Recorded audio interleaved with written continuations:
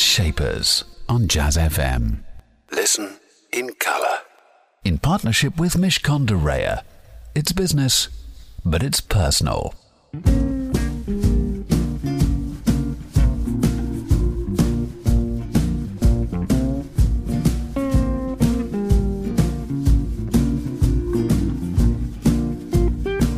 Sweetheart, I'm changing all those changes that I made when I left you. That was Changing All Those Changes from Madeline Peru. Good morning, this is of course Jazz Shapers with me, Elliot Moss, here on Jazz FM. What is Jazz Shapers, I hear you asking? It is the place where you can hear the very best of the people shaping the world of jazz, soul and blues, alongside their equivalents in the world of business, what I call a business shaper. And my business shaper this morning is the extraordinary serial entrepreneur, though she settled recently, we'll see how long that lasts, called Sarah Murray. She's the founder and chief executive of Buddy, the technology business that helps you find out where you are and how you are. She's also founded lots of other very well-known businesses. You'll be hearing some fantastic words from her very shortly. In addition to hearing from Sarah, you'll also be hearing from our programme partners at Mishcon de Reya, some words of advice for your business. And on top of all of that, of course, some fabulous music from the shapers of jazz, blues and soul, including Donald Byrd, one of my favourites, Gregory Porter, and this from the iconic Stevie Wonder here on Jazz FM.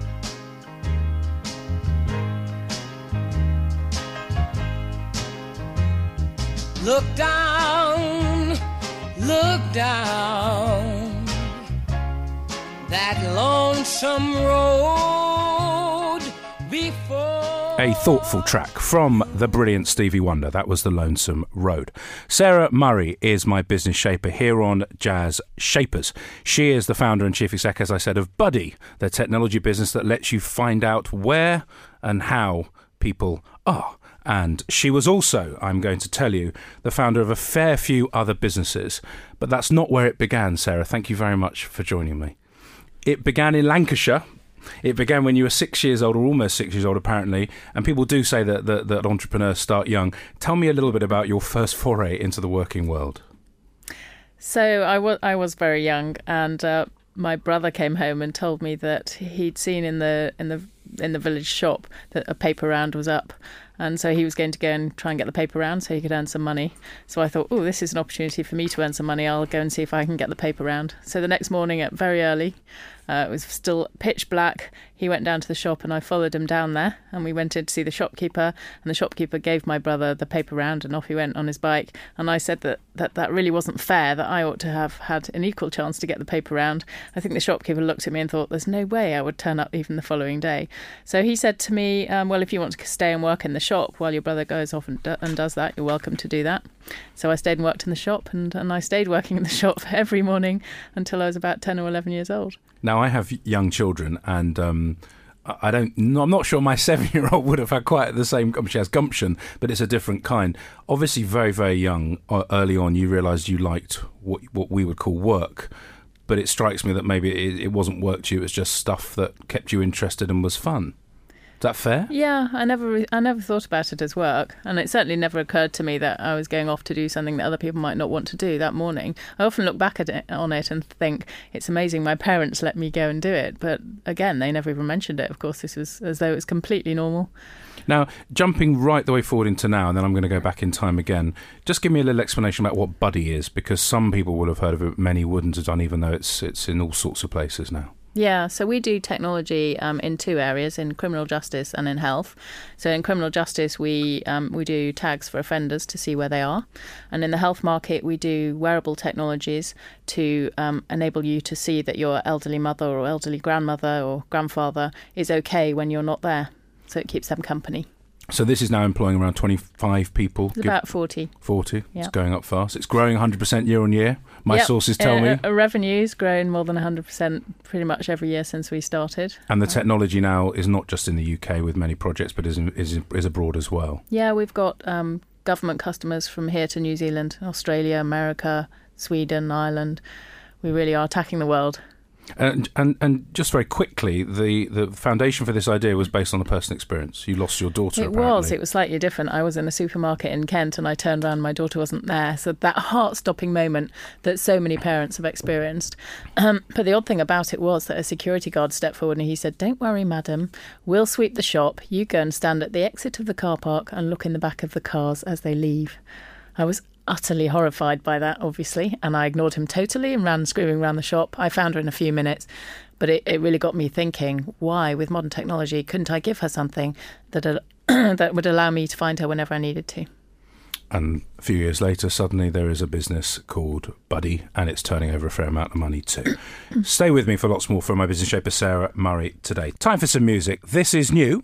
It's from Lack of Afro, and it's called Clean Living Under Difficult Circumstances.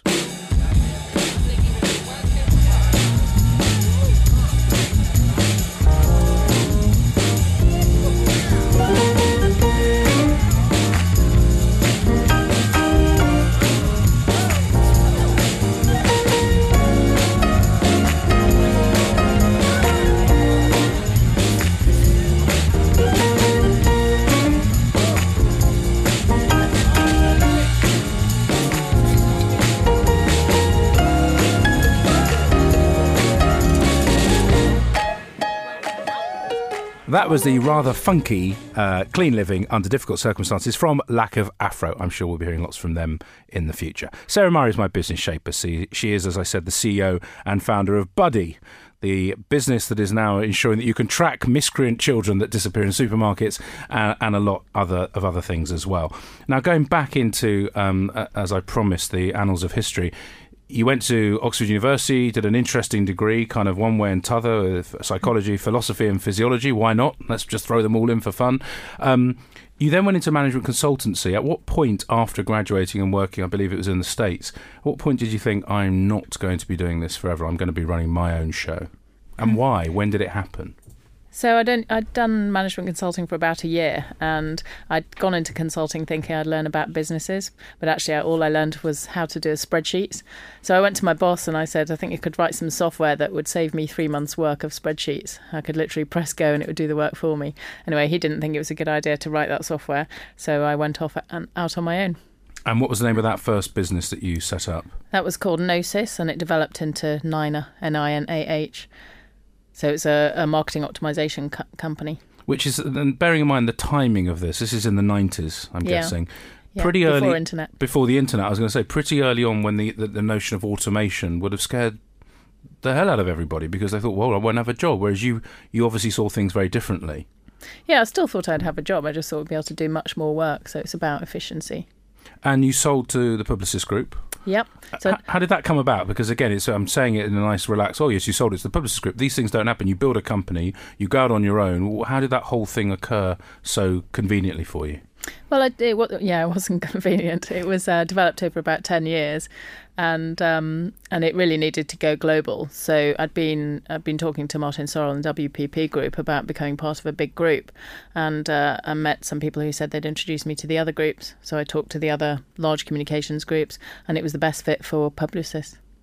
And then the big thing kind of happened. I mean, that was a relatively big thing. Let's not undermine that for a moment. But you created a brand that most people will be familiar with, now called Confused.com. Then I believe it was called Inspop.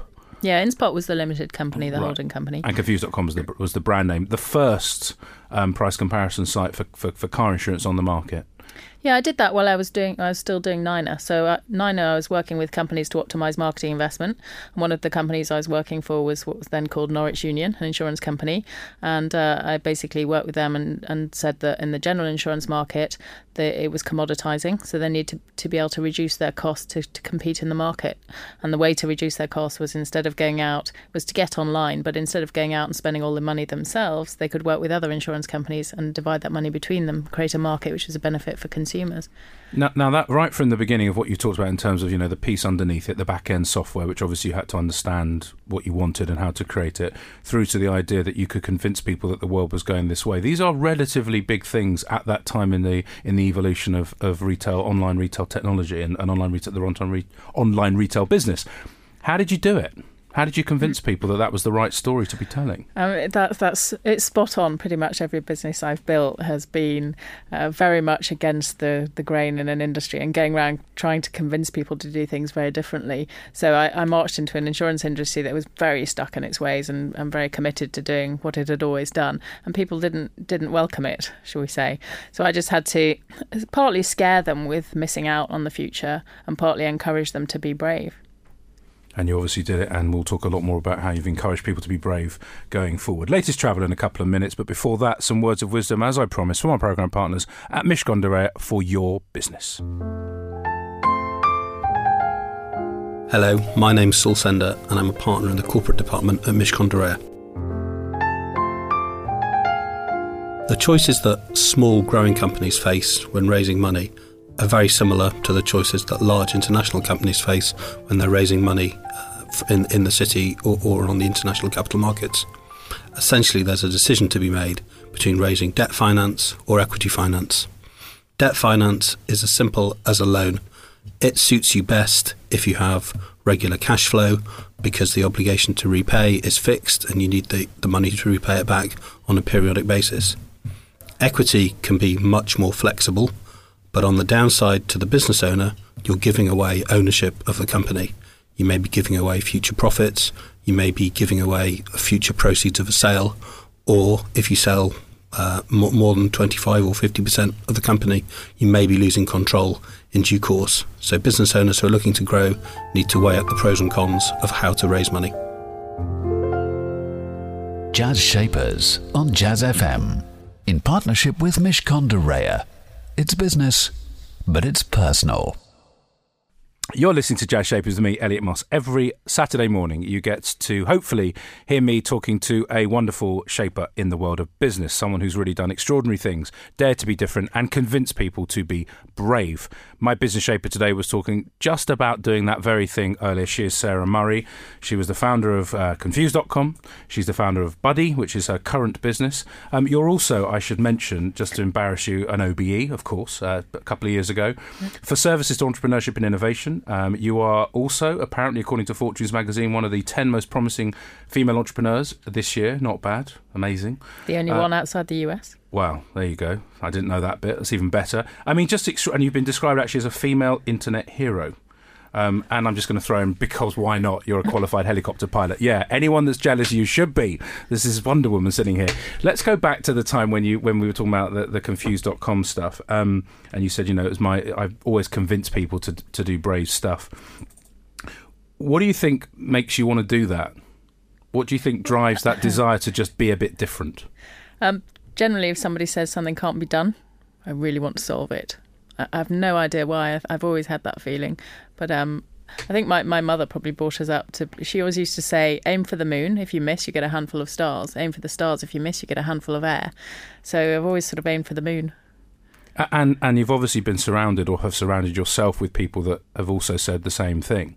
I mean, I imagine you have some mentors that you've... Yeah, I know. I've got some great mentors. I've got a fantastic team at Buddy. I've got a very competitive little sister who pushes me quite hard as well, who's the Junior Barrister of the Year for Family Law this year. It's a quite low achievement family we're talking about here. But that, in all seriousness, that competition, obviously that intellectual rigour that you have, coupled with energy and the desire to really solve stuff, that's obviously a big part of your success. Yeah, I never think about the energy. It's just the way I am. I like to keep busy. I'm always thinking about the next thing. And what about family? Do you get time? I mean, you said do you get time? We talked about your daughter. Do you have other children as well? No, I've just got one daughter. She's amazing. She's studying in New York, wants to be a fashion designer. And she's just recently said to me, Mummy, I've been thinking about it, and when I leave college, I'd like to start my business straight away. Do you think that's a bad idea? I just said, I wonder where you got that from. Yeah, no idea. The apples have not fallen very far from this particular tree. Going back to when you sold Confused, how did you convince this pretty big company, Admiral, and how did you, on your terms, to do what you need them to do? I mean, why did that come about? Were you actively looking to sell the business at that point? Actually, it was the other way around. They convinced me. I went to convince them to come on the website, and Direct Line didn't really want to go direct to consumers because they didn't, like the rest of the industry originally, they didn't believe in transparent pricing. They didn't want everyone to be able to see the prices and be able to compare them easily. So they said they would come on the website if they could take a share in it. And I said, obviously, we can't do that because we wouldn't be independent. So they made an offer for the whole business. Which, after toing and froing, was acceptable. Yep. What's that feeling like, that first time you do it and you go, oh, I've just sold something for quite a lot of money? It wasn't the first time you'd obviously sold a business, but I imagine the quantum was rather bigger. Well, you don't think about it as an entrepreneur. You never feel. Do you really not, achieved. though? I mean, sometimes people say, I think, how can really you not don't. think about it? You really don't. You never feel as though you've quite got there as an entrepreneur. You're always thinking about the next thing, the next big ambition, and like now I'm really thinking about where I'm going to take Buddy and how big it's going to be. People are always asking me, what's your exit strategy and how much are you aiming for? But you just never think like that. You're always just thinking about the next gate. Find out what the next gate might be with me and my business shaper, Sarah Murray. Time for some music. This is the brilliant and big tune from Donald Byrd, one of my favourites, as I said earlier. It's Falling Like Dominoes.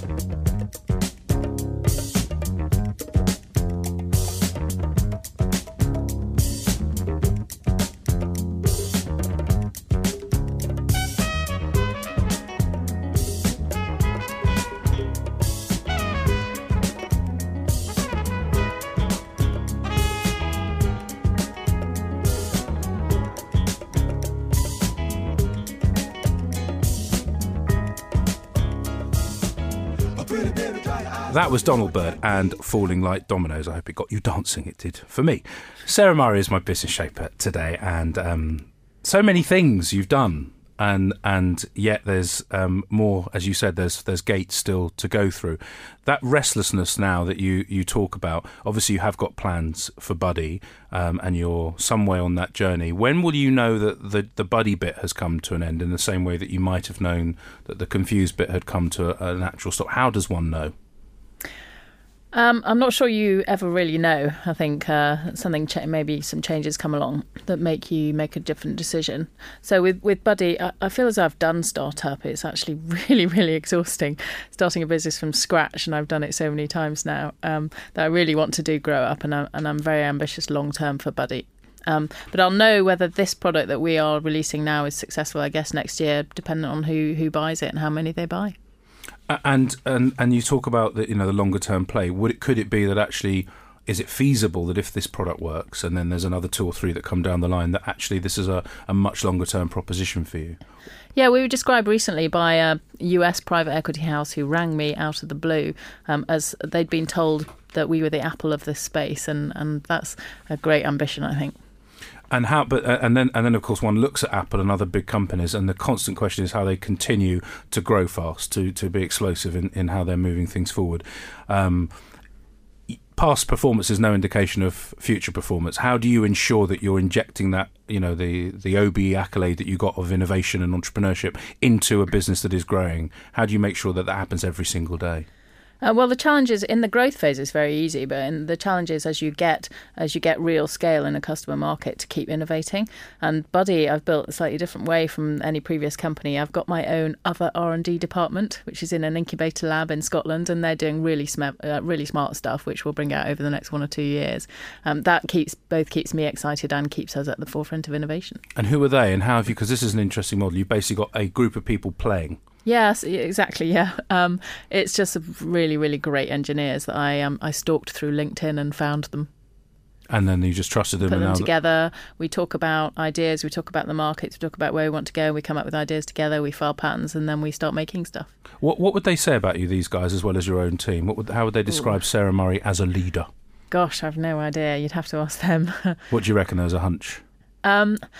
Well, my old CTO always used to say I was extraordinary in that he would come and present me with a load of stuff, and he said I would just put my finger on the one thing that he was a bit unsure about. He said, I don't know how you've got this ability to just spot that little thing. And I don't know how I do that, but they'd probably say that that's true. And I imagine the converse is true as well. You spot a winner very fast. You know what's going to work. I've got a whole load of winners. I mean, I really have got an extraordinary team with this one. But in terms of also going back and identifying the thing that's going to land in the market well, where do you think that comes from? Yeah, I don't understand how everyone doesn't have it. For me, I've got a really clear view of a market and I can see what's missing. I think when I'm old, I always joke to people, when I'm old, the last thing I want is a stranger undressing me. So I want robots to be there so I can have a robot to undress me. And so I think it's really important that we invest in the right technologies for when I'm old. And it's the same thing with Buddy. When I'm out there and I'm on my own, I want to make sure someone's with me, but I don't want someone walking around with me or checking up on me. So I want technology to do that for me. Stay with me for some more fascinating words and my final chat, unfortunately, with Sarah Murray, my business shaper. Plus, there'll be a chat from Gregory Porter. That's coming up after the latest traffic and travel here on Jazz FM. Jazz Shapers on Jazz FM. In partnership with Mishcon de Reya. It's business, but it's personal.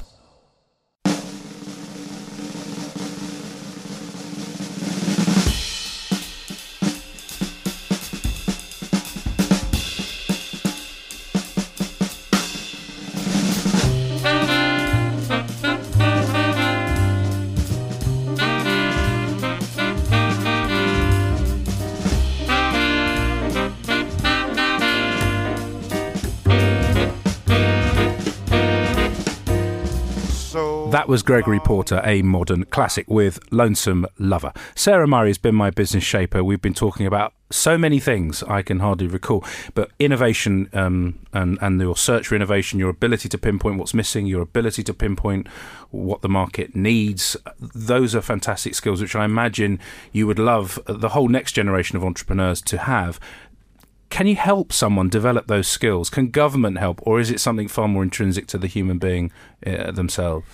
I don't think government can create an entrepreneur, but I think government can give an entrepreneur the skills to have a better chance of running a successful business. I mean, we're Britain, we're in the forefront of leading entrepreneurship globally. We have so many startups. What we need is the grow-ups. So we need people to be able to run those businesses well once they've got them started. You obviously believe, though, that there's some help for for government to create the conditions within which, as you said, the right entrepreneurs can flourish. You're a member of Vince Cable's Entrepreneurs Forum. We mentioned earlier, part of the British government's Technology Strategy Board. What do you talk about in these meetings and what actually happens? Because it strikes me that I think there are really well-intentioned names of committees within government that frankly talk to each other and then nothing happens. Is that an unfair accusation? I can certainly understand why people might think that. But actually what we do is, or what I certainly try to do, is come up with actionable ideas. So very simple things that ministers can get hold of and push through. And there are some very small and simple things that government can do that make a real difference. Like what? Well, for example, the CDIS scheme, which exists now, which allows investors to invest in a small company and basically very low risk of losing any money. Well, it's a fantastic scheme because when you start up, I don't care what anybody says, the key thing you need is capital. You need enough money to be able to live and to develop the products that you're developing. So encouraging angel investment in that is a fantastic scheme, and this government have done that. Now, you talked about kind of personal wealth as really not touching you in terms of the feeling that it gave you. Does it, though, on the one side, even if you're not thinking of the amount of money that's sitting somewhere or that's invested, does it give you a sense of confidence or of security that you don't need to worry about that bit? And does that in itself then perpetuate more openness from you to innovate and to experiment? For me, it actually hasn't made such a big difference. I still always worry. You were crazy anyway. You were still trying stuff. Yeah, I'm still always a big worrier, and I know that generally when people sell their businesses, they lose 40% of the money in the first 12 months. So I'm always telling people to be very careful about that. And there have been a few investments that I've made on which I've lost my shirt. I've learned the hard way that the best person to invest in is me. And does it make you take more risks? I don't think so. I think the other thing about British companies is that we take a load of risk at start. And as soon as we've built a company that's actually real and is making money, that's the point at which we stop taking the risk. And that's the point at which we need to take the risk. And that's what the Americans do. At that point where they've got a good business, instead of saying, oh, let's protect it and let's be careful with it, they say, right, we've proven it. Now let's get out and push it harder. You're not going to retire, are you? I mean, that's pretty obvious. In terms of as you move on and you 20 years from now, 30 years from now, well, one can never predict the future. What would the ideal life post the hurly-burly of running your own businesses look like? Well, that's the trouble. I pretty much have my ideal life. That's why I fly a helicopter. I absolutely love it. It means I can visit people very, very quickly and easily. I have great friends. I have a fantastic social life, but I'm totally engaged in the business and the things that I do around it. So I wouldn't really want to change my life. And it sounds like you're able to live in the moment, which is rare as well. It sounds like you're quite grounded in that sense. Yeah. I was in Mallorca a couple of weeks this summer, and I had one day where I actually just lazed around and just sat by the pool and stuff. And I had a moment lying on a lilo on the pool where I thought, oh, this is what people mean about just doing nothing. Actually, this is lovely. But having done it for a day, I was totally refreshed and ready for the next year. Well, I hope you enjoy another day next year at some point. It's been brilliant having you as my guest today. Thank you. Just before I let you go, though, what is your song choice? And why, Sarah Murray, have you chosen it? I've chosen Someone to Watch Over Me from Chet Baker, partly because I love Chet Baker and a lot of the work around that smooth jazz, that era, and Someone to Watch Over Me because I'm hoping that as Buddy is introduced to more and more people, they will feel that they've got someone to watch over them, and that will give them comfort. Brilliant. This is your choice. Thank you so much for joining me. It's Chet Baker with Someone to Watch Over Me.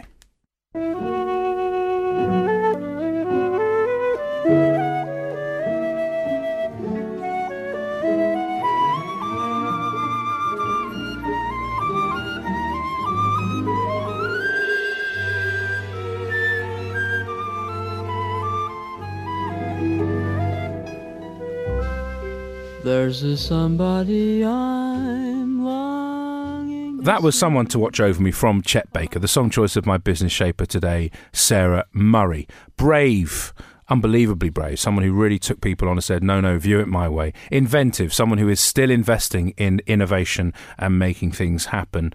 And instinctive, someone who just knows what the market needs. Do join me again, same time, same place, for another edition of Jazz Shapers. That's next Saturday morning at 9 a.m. In the meantime, though, Nigel Williams is coming up next here on Jazz FM. Jazz Shapers on Jazz FM. In partnership with Mishcon de Reya. It's business, but it's personal.